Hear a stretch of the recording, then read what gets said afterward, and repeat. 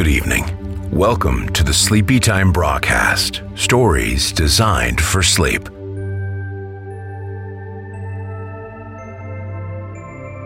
In each episode, I will read a piece of literature in a slow and comforting way, in the hopes that I can send you off to dreamland.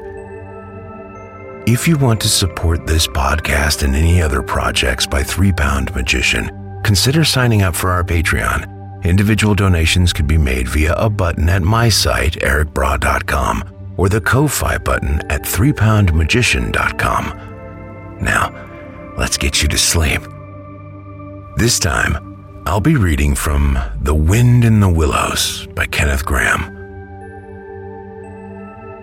So let's take a moment to relax, get comfortable, snuggle into the covers, and let's take some deep breaths, releasing the day's stress, relaxing the whole body. And now, I'll begin tonight's Sleepy Time story. Chapter 1. The Riverbank. The mole had been working very hard all the morning, spring cleaning his little home. First with brooms, then with dusters, then on ladders and steps and chairs, with a brush and a pail of whitewash, till he had dust in his throat and eyes, and splashes of whitewash all over his black fur, and an aching back and weary arms.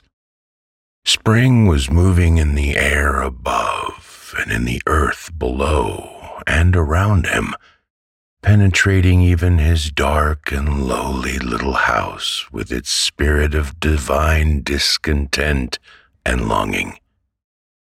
It was small wonder, then, that he suddenly flung down his brush on the floor, said "bother," and "oh, blow," and also "hang spring cleaning," and bolted out of the house without even waiting to put on his coat. Something up above was calling him imperiously, and he made for the steep little tunnel which answered, in his case, to the gravelled carriage drive owned by animals whose residences were nearer to the sun and air. So he scraped and scratched and scrabbled, scrooged, and then he scrooged again, and scrabbled and scratched and scraped, working busily with his little paws and muttering to himself, up we go, till at last, pop, his snout came out into the sunlight, and he had found himself rolling in the warm grass of a great meadow. "This is fine," he said to himself. "This is better than whitewashing." The sunshine struck hot on his fur. Soft breezes caressed his heated brow, and after the seclusion of the cellarage he lived in so long, the carol of happy birds fell on his dulled hearing almost like a shout. Jumping off all his 4 legs at once, in the joy of living and the delight of spring without its cleaning, he pursued his way across the meadow till he reached the hedge on the further side. "Hold up," said an elderly rabbit at the gap. "6 for the privilege of passing by the private road." He was bowled over in an instant by the impatient and contemptuous mole, who trotted along the side of the hedge, chaffing the other rabbits as they peeped hurriedly from their holes to see what the row was about. onion sauce," he remarked jeeringly, and was gone before they could think of a thoroughly satisfactory reply. Then they all started grumbling at each other. "How stupid you are! Why didn't you tell him? Well, why didn't you say? You might have reminded him," and so on in the usual way. But, of course, it was then much too late, as is always the case. It all seemed too good to be true. Hither and thither through the meadows he rambled busily, along the hedgerows, across the copses, finding everywhere birds building, flowers budding, leaves thrusting, everything happy and progressive and occupied. And instead of having an uneasy conscience pricking him and whispering whitewash, he somehow could only feel how jolly it was to be the only idle dog among all these busy citizens. After all, the best part of a holiday is perhaps not so much to be resting yourself as to see all the other fellows busy working. He thought his happiness was complete when, as he meandered aimlessly along, suddenly he stood by the edge of a full-fed river. Never in his life had he seen a river before. This sleek, sinuous, full-bodied animal, chasing and chuckling, gripping things with a gurgle and leaving them with a laugh, to fling itself on fresh playmates that shook themselves free and were caught and held again. All was a shake and a shiver, glints and gleams and sparkles, rustle and swirl, chatter and bubble. The mole was bewitched, entranced, fascinated. By the side of the river he trotted as one trots, when very small, by the side of a man who holds one spellbound by exciting stories, and when tired at last, he sank on the bank, while the river still chattered on to him, a babbling procession of the best stories in the world, sent from the heart of the earth to be told at last to the insatiable sea. As he sat on the grass and looked across the river, a dark hole in the bank opposite, just above the water's edge, caught his eye, and dreamily he fell to considering what a nice, snug dwelling place it would make for an animal with few wants and fond of a bijou riverside residence, above flood level and remote from noise and dust.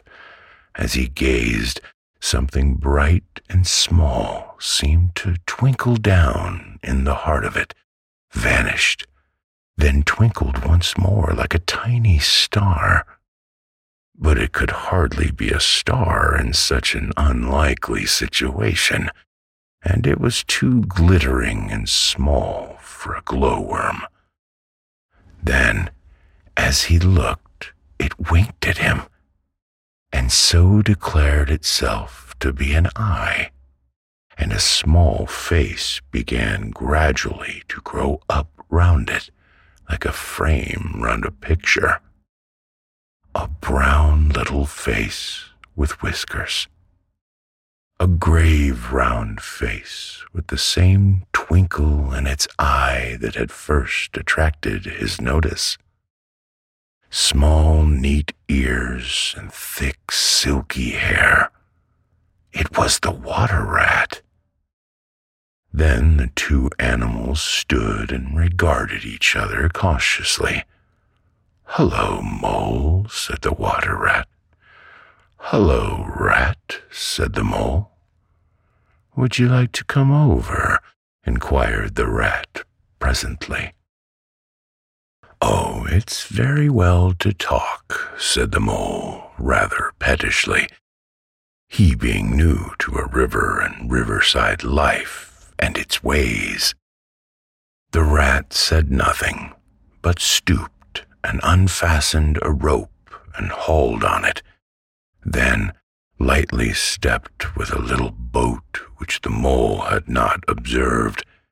It was painted blue outside and white within, and was just the size for 2 animals.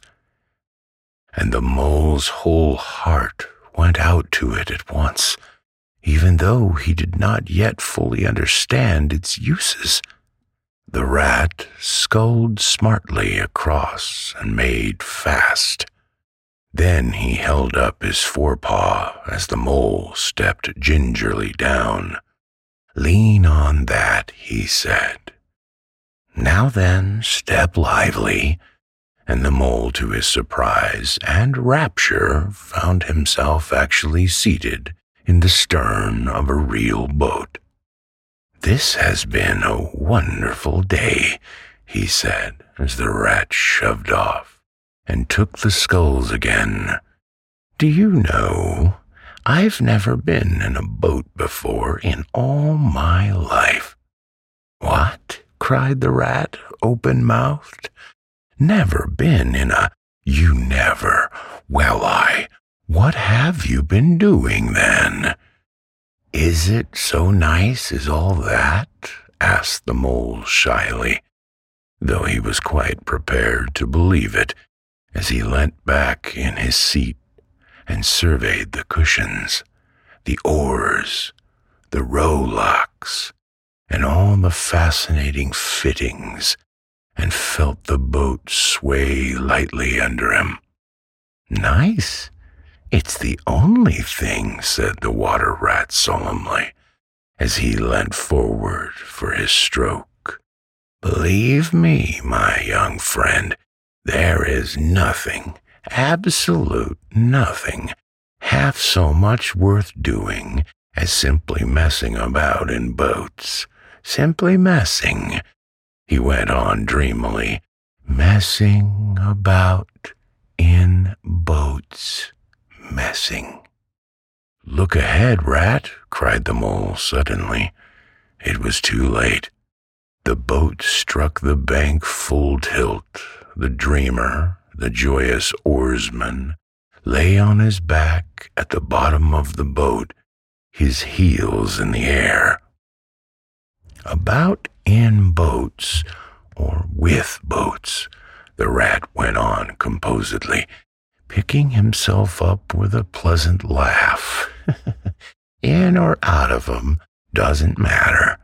Nothing seems really to matter. That's the charm of it. Whether you get away or whether you don't, whether you arrive at your destination or whether you reach somewhere else, or whether you never get anywhere at all, you're always busy, and you never do anything in particular, and when you've done it, there's always something else to do, and you can do it if you like. But you'd much better not. Look here, if you've really nothing else on hand this morning, supposing we drop down the river together and have a long day of it?" The mole wagged his toes from sheer happiness, spread his chest with a sigh of full contentment, and leaned back blissfully into the soft cushions. "What a day I'm having," he said.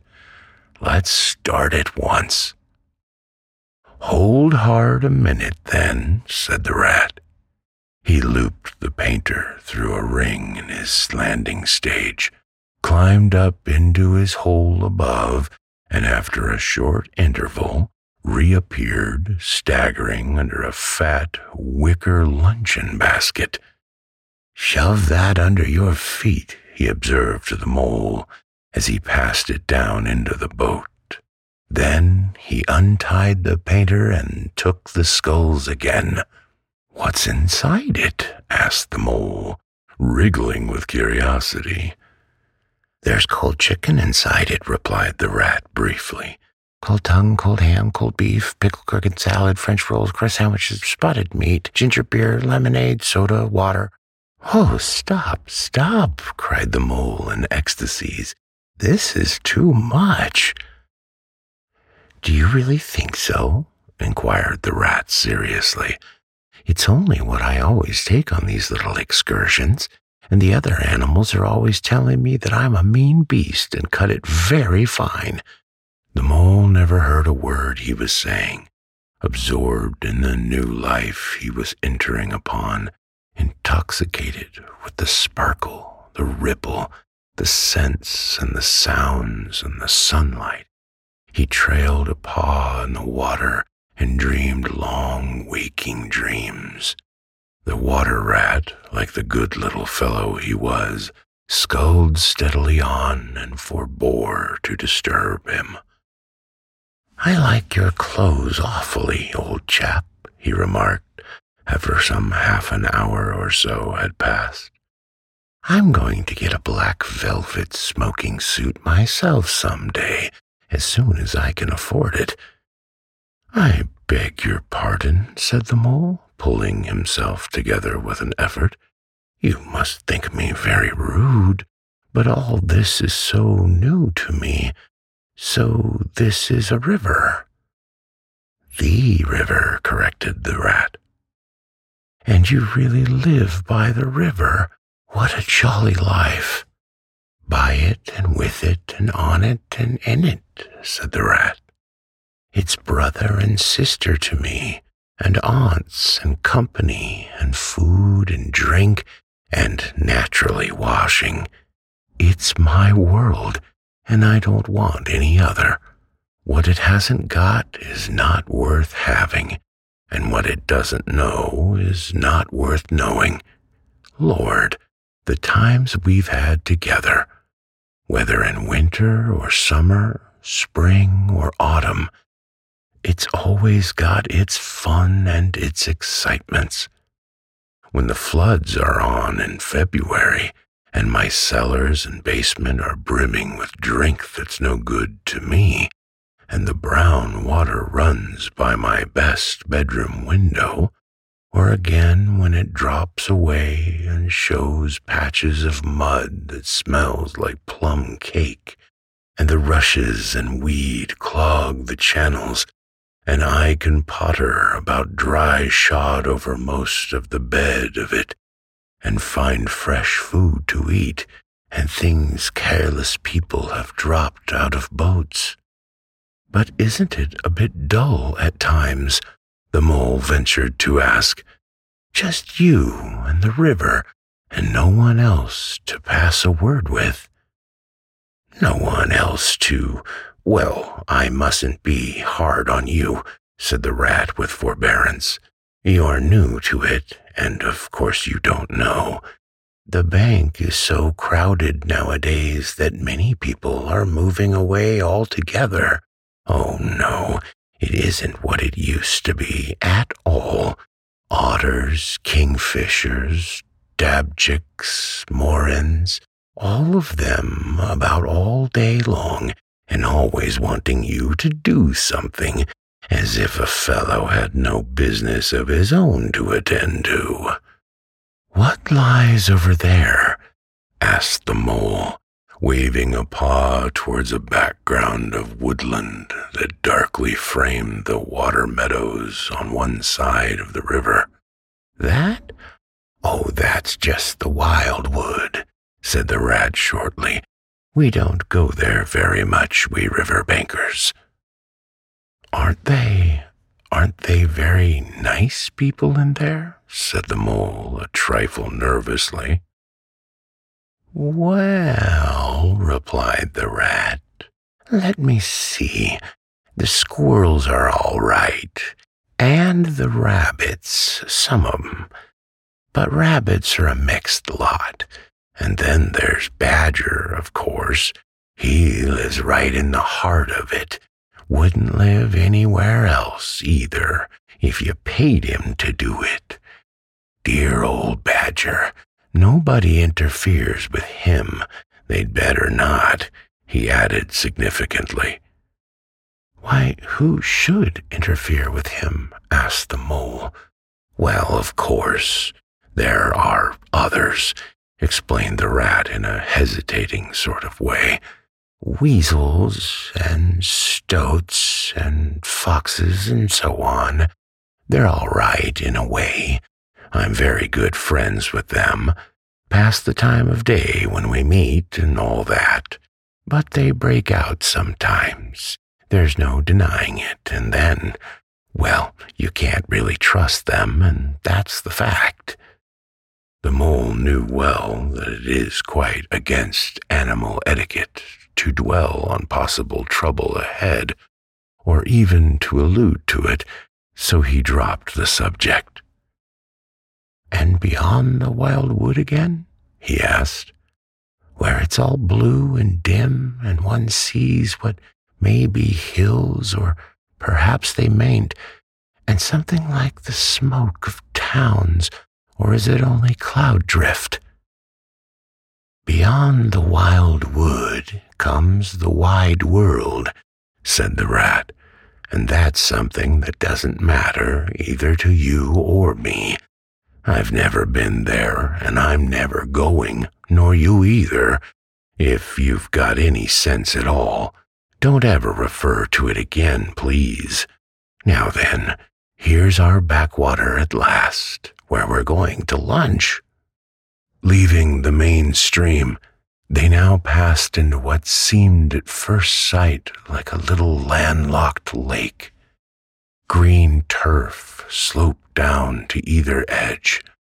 Brown, snaky tree roots gleamed below the surface of the quiet water, while ahead of them the silvery shoulder and foamy tumble of a weir, arm in arm with a restless, dripping mill wheel that held up its turn a gray-gabbled mill house, filled the air with a soothing murmur of sound, dull and smothery, yet with little clear voices speaking up cheerfully out of it at intervals. It was so very beautiful that the mole could only hold up both forepaws and gasp, "Oh my, oh my, oh my." The rat brought the boat alongside the bank, made her fast, helped the still awkward mole safely ashore, and swung out the luncheon basket. The mole begged as a favor to be allowed to unpack it all by himself, and the rat was very pleased to indulge him, and to sprawl at full length on the grass and rest, while his excited friend shook out the tablecloth and spread it, took out all the mysterious packets one by one, and arranged their contents in due order, still gasping, oh my, at each fresh revelation. When all was ready, the rat said, "Now pitch in, old fellow," and the mole was indeed very glad to obey, for he had started his spring cleaning at a very early hour that morning, as people will do, and had not paused for bite or sup, and he had been through a very great deal since the distant time which now seemed so many days ago. "What are you looking at?" said the rat pleasantly, when the edge of their hunger was somewhat dulled, and the mole's eyes were able to wander off the tablecloth a little. "I am looking," said the mole, "at a streak of bubbles that I see traveling along the surface of the water. That is a thing that strikes me as funny." "Bubbles? Ho-ho," said the rat, and chirruped cheerily in an inviting sort of way. A broad, glistening muzzle showed itself above the edge of the bank, and the otter hauled himself out and shook the water from his coat. "Greedy beggars," he observed, making for the provender. "Why didn't you invite me, Ratty?" "This was an impromptu affair," explained the rat. "By the way, My friend Mr. Mole. Proud, I'm sure, said the otter, and the two animals were friends forthwith. Such a rumpus everywhere, continued the otter. All the world seems out on the river today. I came up this backwater to try and get a moment's peace, and then stumble upon you fellows. At least, I beg your pardon, I don't exactly mean that, you know. There was a rustle behind them, proceeding from a hedge wherein last year's leaves still clung thick, and a stripy head with high shoulders behind it peered forth on them. Come on, old badger, shouted the rat. The badger trotted forward a pace or two, then grunted, company, and turned his back and disappeared from view. That's just the sort of fella he is, observed the disappointed rat. Simply hates society. Now we shan't see any more of him today. Well, tell us, who's out on the river? Toad's out, for one, replied the otter, in his brand new wager boat, new togs, new everything. The two animals looked at each other and laughed. Once it was nothing but sailing, said the rat. Then he tired of that and took to punting. Nothing would please him but to punt all day and every day, and a nice mess he made of it. Last year it was houseboating, and we all had to go and stay with him in his houseboat and pretend we liked it. He was going to spend the rest of his life in a houseboat. It's all the same, whatever he takes up. He gets tired of it and starts on something fresh. Such a good fellow, too, remarked the otter reflectively, but no stability, especially in a boat. From where they sat, they could get a glimpse of the main stream across the island that separated them, and just then a wager boat flashed into view. The rower, a short, stout figure, splashing badly and rolling a good deal, but working his hardest. The rat stood up and hailed him, but Toad, for it was he, shook his head and settled sternly to his work. He'll be out of the boat in a minute if he rolls like that, said the rat, sitting down again. Of course he will, chuckled the otter. Did I ever tell you that good story about Toad and the lock keeper? It happened this way. Toad, an errant mayfly, swerved unsteadily athwart the current in the intoxicated fashion affected by young bloods of mayflies seeing life. A swirl of water and a cloop, and the mayfly was visible no more. Neither was the otter. The mole looked down. The voice was still in his ears, but the turf whereon he had sprawled was clearly vacant. Not an otter to be seen, as far as the distant horizon. But again there was a streak of bubbles on the surface of the river. The rat hummed a tune, and the mole recollected that animal etiquette forbade any sort of comment on the sudden disappearance of one's friend at any moment, for any reason or no reason whatever. Well, well, said the rat, I suppose we ought to be moving. I wonder which of us had better pack the luncheon basket. He did not speak as if he was frightfully eager for the treat. Oh, please let me, said the mole. So of course the rat let him. Packing the basket was not quite such a pleasant work as unpacking the basket. It never is. But the mole was bent on enjoying everything, and although just when he had got the basket packed and strapped up tightly, he saw a plate staring up at him from the grass, and when the job had been done again, the rat pointed out a fork which anybody ought to have seen, and last of all, behold, the mustard pot, which he had been sitting on without knowing it. Still, somehow, the thing got finished at last without much loss of temper.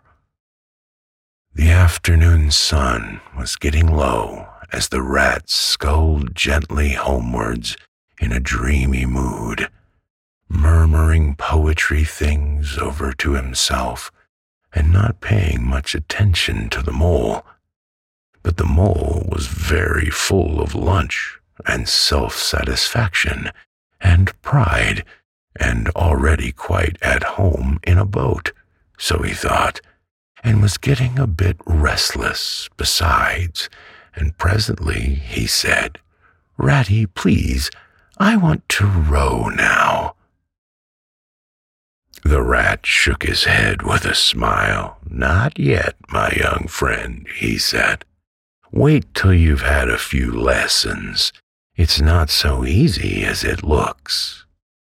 The mole was quiet for a minute or two, but he began to feel more and more jealous of Rat, sculling so strongly and so easily along, and his pride began to whisper that he could do it every bit as well.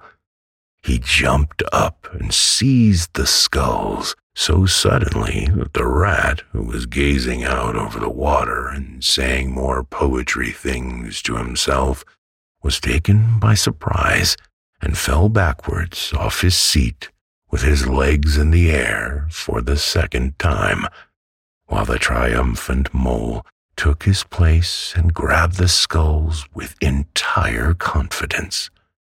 "Stop it, you silly ass," cried the rat from the bottom of the boat. "You can't do it. You'll have us over." The mole flung his sculls back with a flourish and made a great dig at the water. He missed the surface altogether. His legs flew up above his head, and he found himself lying on the top of the prostrate rat. Greatly alarmed, he made a grab at the side of the boat, and the next moment, sploosh! Over went the boat, and he found himself struggling in the river. Oh my, how cold the water was, and oh, how very wet it felt. How it sang in his ears as he went down, down, down. How bright and welcome the sun looked as he rose to the surface, coughing and spluttering. How black was his despair when he felt himself sinking again. Then a firm paw grabbed him by the back of his neck. It was Rat, and he was evidently laughing. The mole could feel him laughing, right down his arm and through his paw and so into the mole's neck. The rat got a hold of a skull and shoved it under the mole's arm.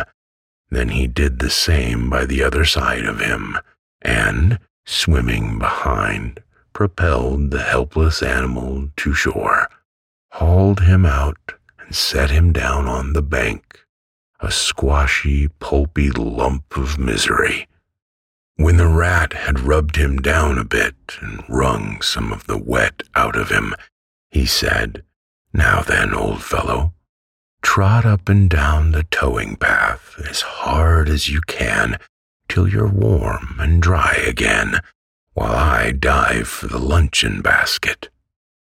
So the dismal mole, wet without and ashamed within, trotted about till he was fairly dry, while the rat plunged into the water again, recovered the boat, righted her, made her fast, fetched his floating property to shore by degrees, and finally dived successfully for the luncheon basket and struggled to land with it.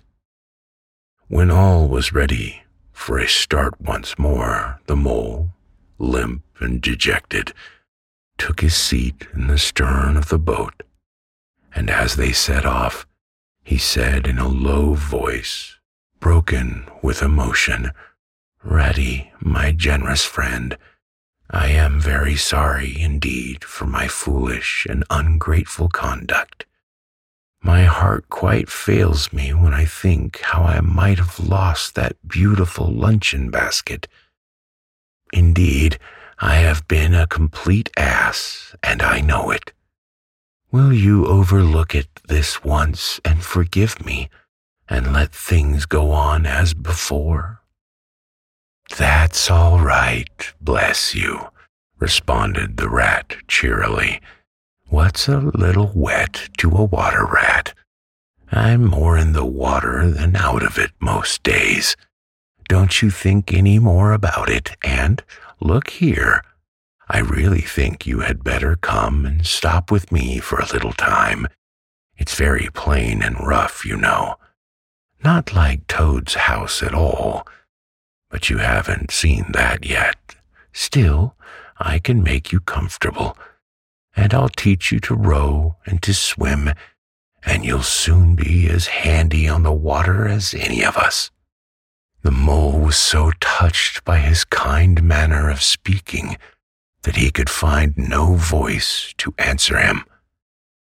He had to brush away a tear or two with the back of his paw, but the rat kindly looked in another direction.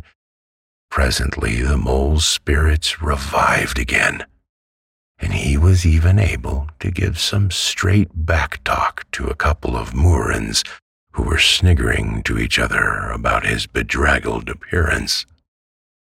When they got home, the rat made a bright fire in the parlor and planted the mole in an armchair in front of it, having fetched down a dressing gown and slippers for him, and told him river stories till supper time. Very thrilling stories they were, too.